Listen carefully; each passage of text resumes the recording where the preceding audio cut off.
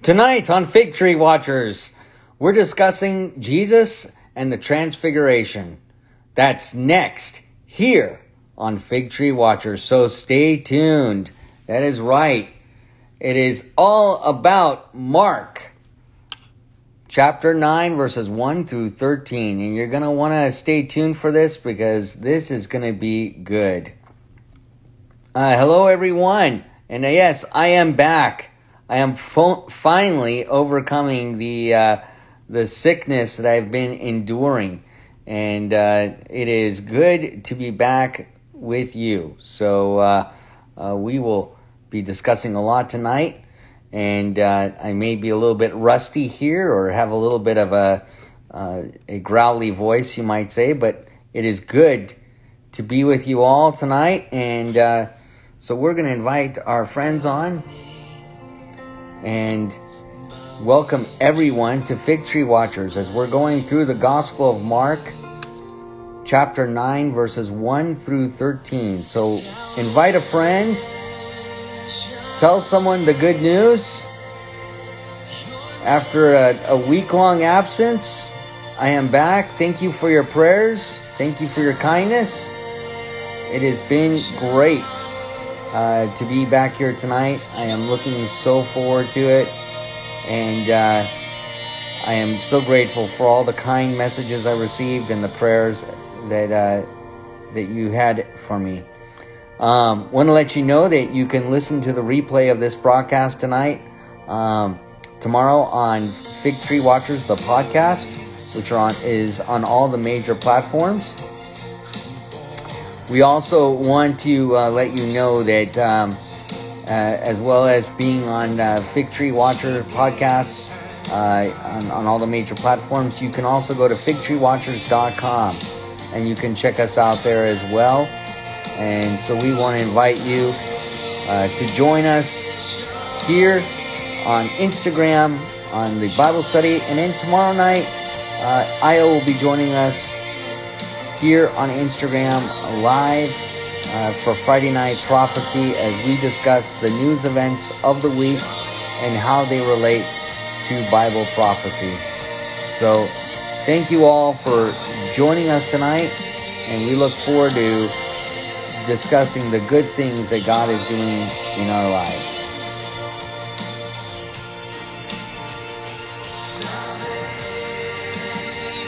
Well, it is so good to be back with you. I just wanted to tell you all, thank you so much. And I mean that for all of the prayers and kind messages that I have received.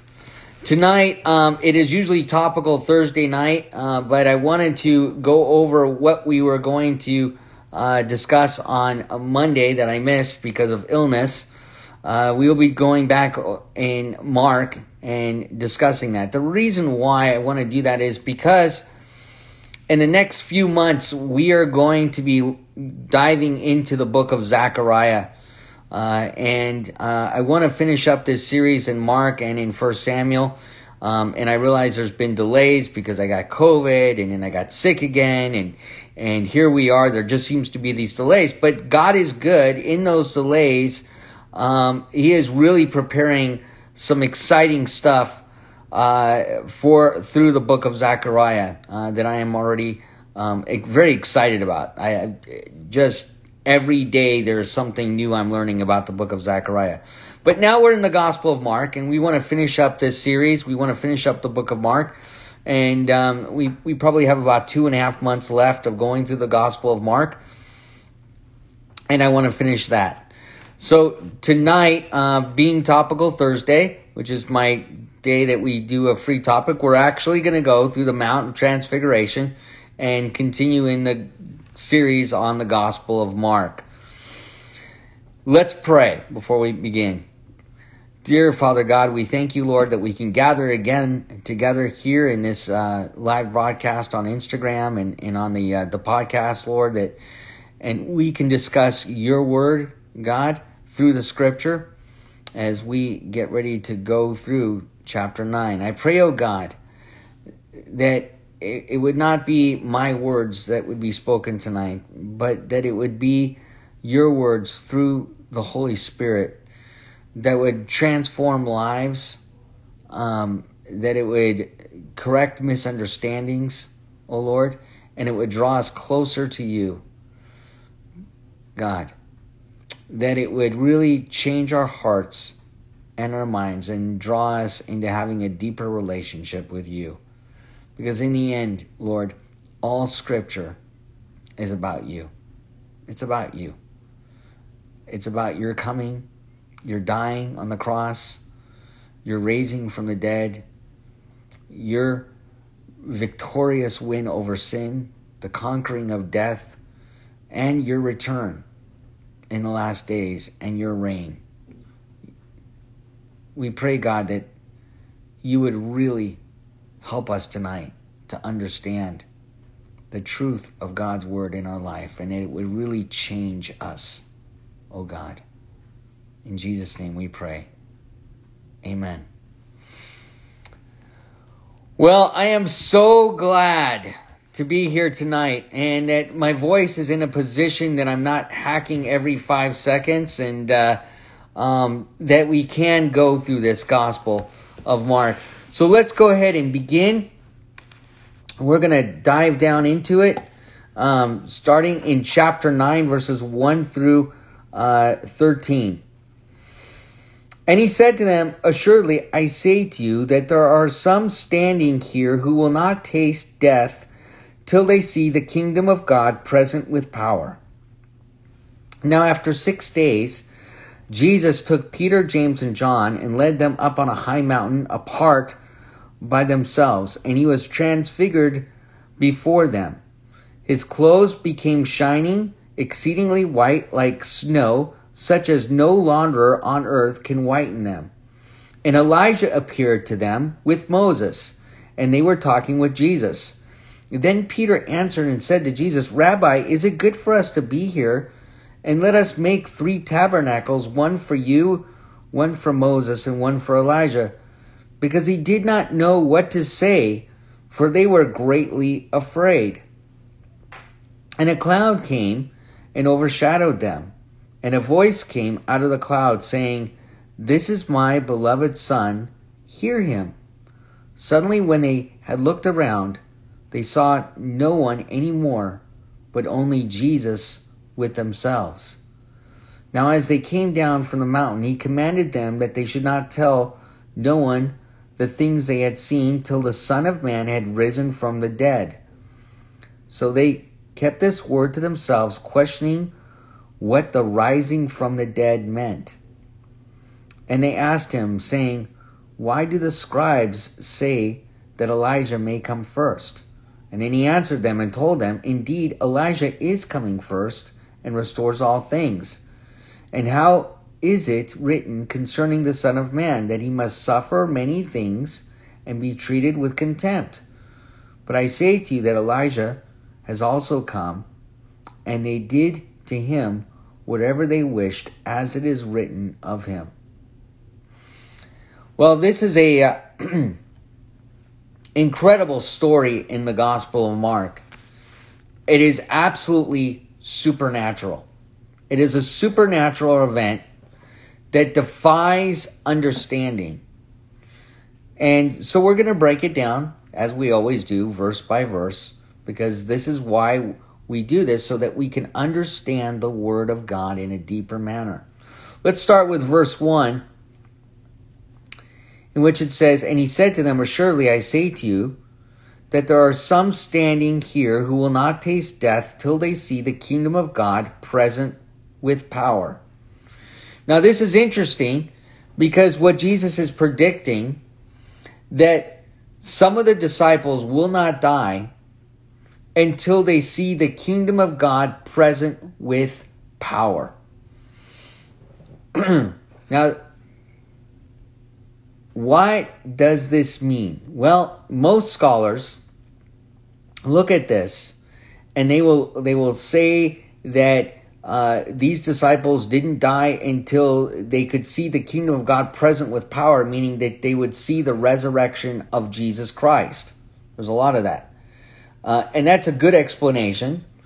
Another explanation is that it's referencing John, because John would outlive all the disciples, and he would see the vision of the last days in real time, because he would be caught up into heaven, and he would see the kingdom of God present with all of its power.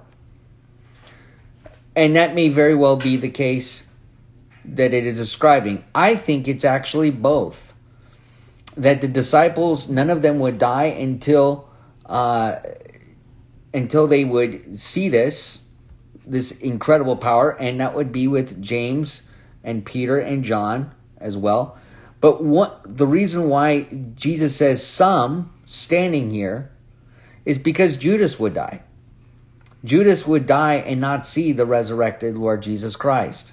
So Jesus was actually correct in his prophetic word, because Judas did die, but the others did see the resurrected Lord come in his power, the kingdom of God present with power, because Jesus would be resurrected.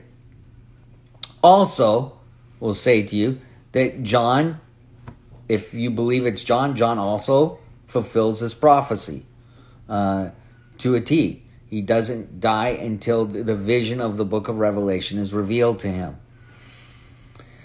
Now, it's interesting because Jesus then takes Peter, James, and John, and he kind of puts them in a leadership category and gives them an exclusive briefing so they could understand what was coming. And it's interesting because these three become the leadership of the church, and John eventually becomes the sole leader of the church after Peter and James and even the Apostle Paul are all killed off. And it is this transfiguration that takes place in verse 2. Now, after 6 days, it is interesting that it was 6 days after the Sabbath days. It was leading up to the Sabbath day. Jesus took Peter, James, and John and led them up to a high mountain apart by themselves, and he was transfigured before them. He is taking on his heavenly state. And what I believe happens here is very interesting. The Bible says that the tree of life has never been moved. And I believe I believe the scripture, absolutely. And what I think that means is that where the tree of life was in the Garden of Eden has never been moved, because the Garden of Eden was a part of heaven, dimensionally allowing man to reside in that part of heaven and expanding the kingdom of heaven out, because they were told by God to expand the garden, right? And to the earth, to expand it. And the reason why it's been not seen now, but it's in the same exact place, is because that dimensional portal has been cut off. We know that an angel stands there blocking the way. And in the same way, what you're seeing now is a dimensional portal that's taking place. Now, there are a bunch of theories about this, but I want to point one out to you that I think is pretty interesting. Moses was forbidden to ever enter into the promised land because of the sins that he had committed. And so he died not getting to go into the promised land. Now, here's the interesting thing about the grace of God. Moses is transfigured here with Jesus, and he gets to enter into the promised land with Jesus. At this moment, God allows him grace to see this. I think this is kind of interesting note that God's grace is there. But we know that Moses and Elijah have passed away at this time. I mean, this is centuries later that has gone on here. But I just wanted to point out there is a moment of grace here that is allowed. Now, there are some who argue that Moses and Elijah were transformed from their time to this present time to allow this to be seen. I don't know if that's the case or not. God is interdimensional. God could have done it. God has God moves in and out of time. Time is not control God. That's an interesting theory. I don't know if that's true or not, but I think it's possible. But I will also say that what is actually going on here is that we can take the scripture in a literal sense, that the kingdom of God, that God was allowed Jesus to enter a dimensional state in which we saw his heavenly state, how he looked before being crucified. Because we see Jesus looking very close to this, but completely different when we see the vision of Jesus when he is with John in the book of Revelation in the first chapter. Now, here is something that I think we do need to pay attention to. That his garments are white as snow, and the garment here is hamartion, and it is a garment that is very similar for the church.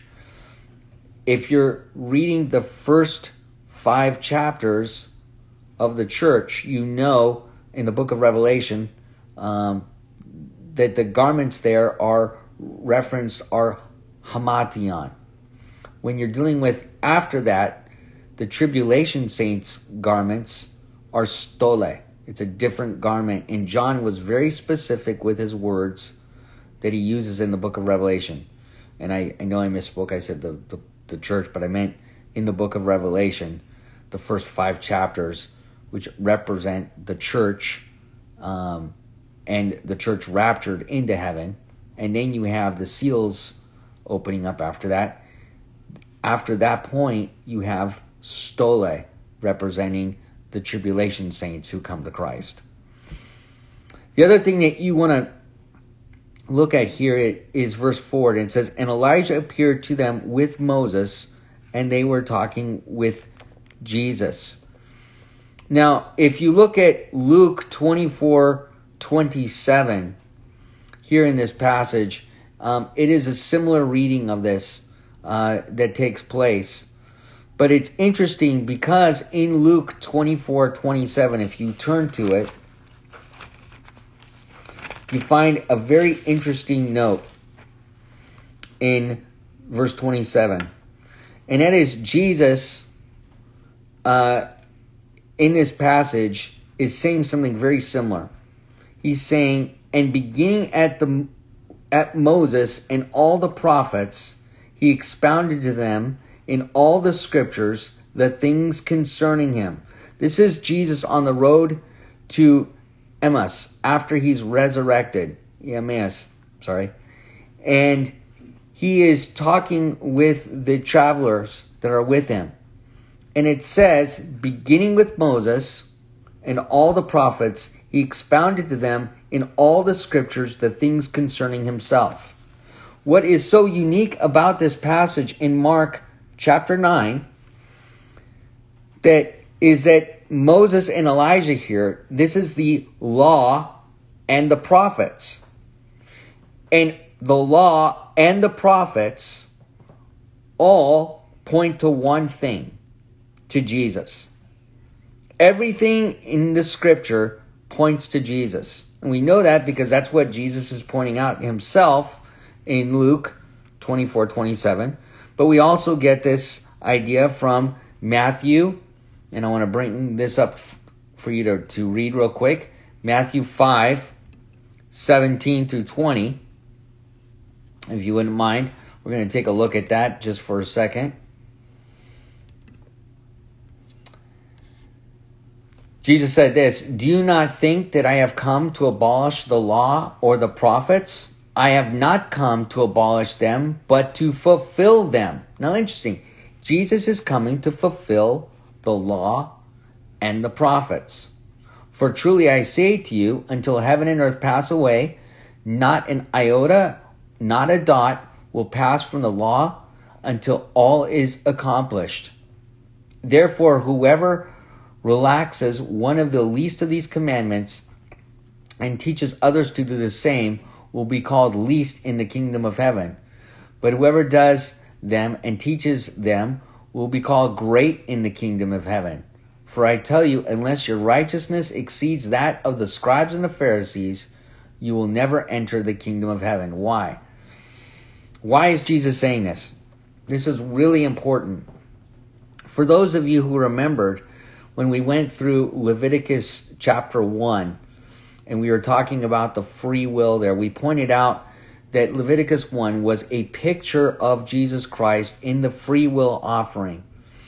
And we pointed out how it brought about the need for the belief of free will in the Old Testament, but it pointed towards Jesus in that first chapter. The whole first chapter was about Jesus. And it is the law. It was the law of the free will offering, the sacrifice that you made, and it structured that law out there. But in that law, it pointed towards Jesus. It painted a picture of Christ coming to sacrifice himself, to be the lamb that was without blemish, to die, and yet he was to be our sacrifice, the atonement for our sins. And this is fantastic, because we see this literally, what Jesus is talking about in the law, the book of Leviticus, the free will offering. We're seeing that Jesus fulfills this by coming and dying on the cross for our sins, for being the lamb without blemish, without sin, dying for us. And Jesus, in this chapter of Mark, is actually telling them, I'm going to die. Now, they don't understand that. It's a mystery to them. The death of the Messiah was a mystery in the Old Testament. It was not understood. It was pointed out, it was revealed, but not understood. And that is why it's real important to understand the word mystery means not understood. It doesn't mean not revealed. Okay? Because obviously that Christ was to die was revealed, but not understood by the Old Testament people. In fact, this is one of the reasons why he says, to the Pharisees at one point, hey, you err because you don't know the scriptures, nor do you know the power of God. He then reminds them in this passage in verse 20, I tell you, unless your righteousness exceeds that of the scribes and the Pharisees, you will not enter the kingdom of heaven. Why? Because the law and the prophets pointed out something very important. That your righteousness, the law pointed, saying your righteousness isn't good enough. You need a Savior. The law was a tutor that pointed the need for Jesus Christ. Okay, let me prove this to you. In Galatians chapter 3, verse 19, we see something very important. What purpose, Paul is saying, what purpose then does the law serve? It was added because of transgressions, till the seed should come to whom the promise was made. And it was appointed through the angels by the hand of a mediator. Now a mediator does not mediate for one only, but God is one. Is the law then against the promises of God? Certainly not, Paul says. For if there had been a law given which could have given life, truly righteousness would have been by the law. So righteousness could not come through the law. Your salvation couldn't come through the law. But the scripture has confined all under sin, that the promise of faith in Jesus Christ might be given to those who believe. But therefore faith came, we were kept under guard by the law, kept for the faith which would afterward be revealed. So it would be revealed after the law, right? Therefore the law, our tutor, there's the very word I was using earlier, our tutor, to bring us to Christ, that we might be justified by faith. But after faith has come, we are no longer under a tutor. Why are we no longer under a tutor? But we are under grace itself, right? For it is by grace we have been saved through faith, this not our own, not by works, so that no man can boast. The law points to our sin. And what's interesting is we no longer utilize it as our tutor. Why? Because the Holy Spirit becomes our tutor, right? John 16, we talked about this last week. John 16 points out that the Holy Spirit comes to convict us of sin, of judgment, and of righteousness to the whole world, right? To the whole world. So it is in this point that I am making through the scripture that in Mark chapter 9, it is the law that points out our sin, the necessity that we need a Savior, Jesus Christ. It is the law that Jesus came not to put away, but to fulfill. The law that points to our sin and that we are condemned and that we cannot earn righteousness on our own. We are not good enough. It's not by works. It's by the grace of God.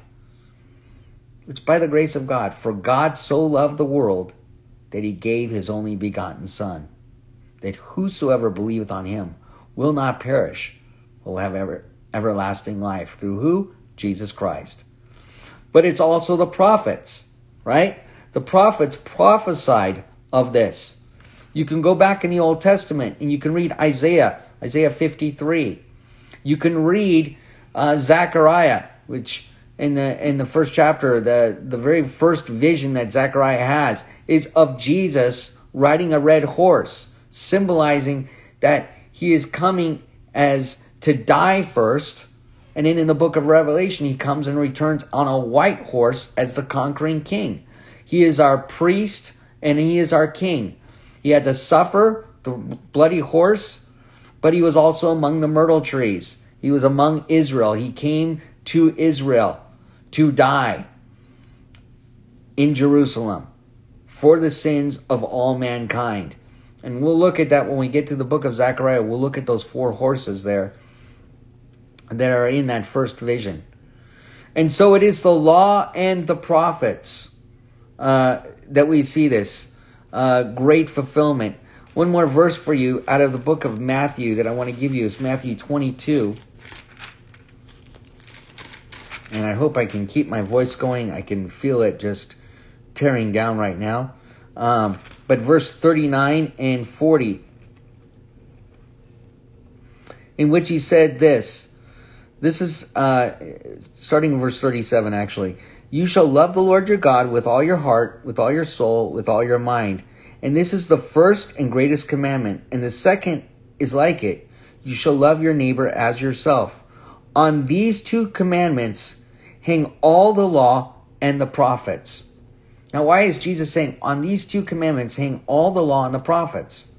Well, Jesus said in John 13, 34 and 35, a new commandment I give unto you, that you love one another, even as I have loved you, that by this all men will know that you are my disciples, if you have love for one another. And Jesus is saying that the purpose of the law and the prophets is to show that God loves us, that he is sending us a Redeemer, and if we love God, we will keep his commandments, right? This is what he says in verse 19 of Matthew chapter 5. Therefore, whoever relaxes one of these commandments and teaches others to do the same will be called least in the kingdom of heaven. But whoever does them and teaches them will be called great in the kingdom of heaven. Love God, love others, because God first loved you by sending Jesus to die for you. That's really what John says in 1 John. We love him because he first loved us. How did he do that? By demonstrating that while we were yet sinners, Christ died for us. Okay, so going back to Mark 9, we see this. And so Peter, he kind of comes up to this idea and he's like, wait a moment. Should we build a temple to these 3? And Peter, he just doesn't understand what it is. No, it's because Jesus is above the law and the prophets. He came to fulfill the law and the prophets. It's not about Moses and Elijah. It's about Jesus. It's about Jesus. And so because he didn't know what to say, he was greatly afraid. He was kind of dumbfounded. But so God kind of like intervenes for Peter. Right? God the Father kind of looks down. He has a chuckle. You could probably hear God chuckling. And he kind of wants to remind Peter, once again, hey, it's not about Moses. It's not about Elijah. It's about your redemption. That I sent Jesus to die for you, Peter. And he says, and a cloud came, overshadowed them, and a voice out of the cloud saying, this is my beloved Son. Hear him. Now, by the way, this is an incredible thing, because what we're seeing here is, once again, the duality of one God, God the Father and God the Son. We're seeing that one God, but the two persons in the Godhead coming forth. Suddenly, when they looked around, they saw no one around anymore except Jesus. Just Jesus. And we just got to witness something that was really incredible here in this passage. We saw the supernatural God take place. We saw the kingdom of God revealed. We saw heaven. We saw that Elijah and Moses, through eternal life, would be in heaven. They were having a discussion about the death of Jesus that was to come. Because how do we know this? Well, verse 9. Now as they came down from the mountain, he commanded them that they should not tell anyone the things which they had seen till the Son of Man had risen from the dead. So they kept this word to themselves, questioning what the rising from the dead meant. You see, it was a mystery. It was revealed in the Old Testament that the Messiah had to die. They just didn't understand that. They didn't understand why. They thought the Messiah was coming, what? To kick out Rome, to set up his kingdom, to rule on the earth. They understood that part of it. They just didn't understand the first coming. It was a mystery. They had all the information there, but they didn't understand it. So they asked this interesting question. Why do the scribes say that Elijah must come first? Because they knew that through the prophet Malachi that Elijah was going to come first, but it was going to be something to do with when Jesus set up his kingdom. And Jesus answers them and says, indeed, Elijah is coming first. Okay? He is coming first. And he restores all things. And how is it written concerning the Son of Man that he must suffer many things and be treated with contempt? But I tell you that Elijah has come, okay? And they did to him whatever they wished, as it was written of him. In fact, in Matthew 7:13, it says, and they understood what Jesus was saying, that he was referring to John the Baptist. Referring to John the Baptist. This was also predicted in Isaiah chapter 40, verse 3, that John the Baptist was coming, one who would prepare the way. I think if you look at this passage, you have a clear understanding that God, in his sovereign will, was setting something up from the Garden of Eden all the way to the present. That his will be done. That Jesus is going to fulfill every last prophecy written about him from the Old Testament to the New Testament. That he is going to come, he is going to return, and he is going to set up his reign for 1,000 years. He's going to rule, and we will rule with him. The promise that we can get from this transfiguration is that God keeps his word. He keeps his word. And we can trust God to keep his word. That's the beauty of this scene that we see at the Mount Transfiguration. We can also see the God of grace in this vision. But there is something else that I want to remind you of. And that is the spirit of prophecy is about Jesus. It's always about Jesus. In fact, in Revelation chapter 19:10, it says, "For the testimony of Jesus is the spirit of prophecy." It's all about Christ. The purpose of all prophecy is to reveal Jesus. In fact, we get a clear understanding of that. But there is one more thing that is here. Jesus is our mediator before God in heaven. And he is mediating out the understanding of the condemnation of the law, but the hope of prophecy that we will be saved. See, prophecy provides the hope. Prophecy is for the edification of the church, Paul tells us, right? It edifies us. Why? Because it prophesies that we do have salvation through Jesus Christ, and that Christ is coming again, and the removal of sin will happen, and we will have eternal life. This is what's prophesied to us, and we can believe it. But Jesus is our mediator. In fact, it says we have one mediator between God and man. 1 Timothy 2:5 tells us this. And it is the man, Jesus Christ. But it's interesting because Paul says the same thing in Galatians. Now, a mediator does not mediate for one only, but God is one. It's interesting how he's saying that. For one only, but God is one. Why does it have to say God is one? Well, that's what we believe. The Trinity, the Godhead, we believe in one God. He's describing that the Godhead is one. And Jesus in that Godhead is our mediator, because we are condemned by the law, but we are saved by grace. And Jesus is our mediator because he is a high priest who has endured every temptation known to man, yet has not sinned. So he empathizes with us, Hebrews tells us.